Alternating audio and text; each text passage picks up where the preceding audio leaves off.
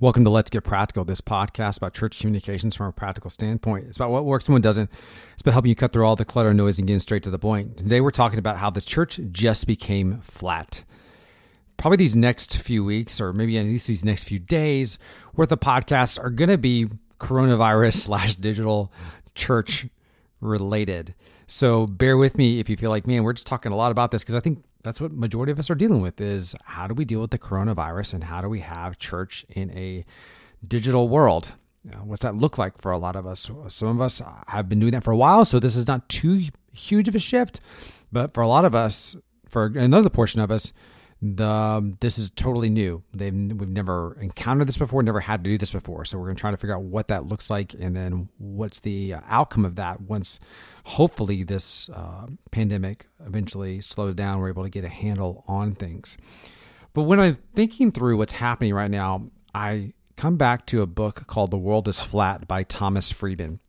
And in that book, The World is Flat, the author, Thomas, talks about how the idea of the world being flat is that the whole world has become a level playing field. Like if you think about it in terms of commerce, that everybody now has an equal opportunity to compete on some certain level. A company out in India can create the same product that a company in the US can create and market it and deliver it all within a click of a button, because the digital world has created everything flat. In other words, anybody can compete with anybody no matter where you are around the globe, specifically in terms of digital products, and then even more so with physical products as production has cheapened in regards to some of those things. So that, I think, applies directly to the church. For a lot of us, going digital is going to be a totally new experience. And I know there's a technical aspect to it, but for a lot of us. But what some of us are not thinking about is the fact the church has become flat. And here's what I mean by that. If we all are going to shut down doing church this Sunday and maybe the next few Sundays, that means all of us are going to be online and all of us are going to be streaming in some way, shape, or form. So that means we're all technically going to be equal because all browsers are the same. All Facebook accounts are the same, if you will, if you think about it, pages and groups and all that kind of stuff. You can't adjust the user interface. You're all delivering on the same platform. So all of our platforms essentially are flat. They're all the same. So now all of a sudden it becomes a matter of who actually has the better Sunday morning experience inside of that browser, inside of that Facebook page, inside of that Facebook group, and who else has built other digital extensions around that worship service just beyond just the actual worship service. Are you doing texting? Are you doing, do you have community stuff built in? We've talked about some of this stuff in the last couple of episodes. Do you have digital prayer? Do you have a lot of these things built into your systems? Because again, if somebody doesn't like what you have to offer, it's just a click of a button to go somewhere else. With the click of a button, they can go from the church, the mega church, who maybe didn't put that much effort into what they're doing, to the church plant down the road who put all the effort into doing it.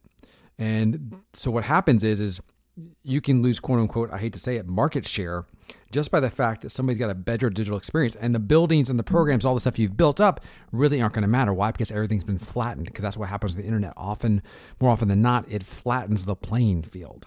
So for a lot of churches right now, the playing field has been flattened.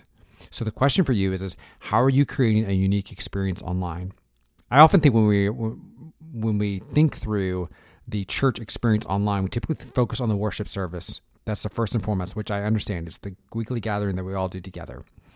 However, I think when we think through the worship service, we typically operate from a mindset of how can I replicate exactly what we do on Sunday morning online? Because I understand, and I actually make the argument that I think you do need some normality, and especially even this week and the next few weeks, for people to have some normality of their life, and trying to do the best representation of Sunday morning online, I think makes sense in terms of restoring people to some normality. However, I would also argue that if that's the framework by which you're working through, you may be in a long run in a problem, because if you look at platforms that are growing that do live streaming, they're typically not just a platform by which some person just talks and you just listen. In other words, the consumer passive model by which you're passive and you're just the consumer, that's not going to work down the line. In fact, if you look at platforms that excel, would be like YouTube Live, which has chat built in, Twitch, a lot of these gaming platforms. Twitch is a good example of one.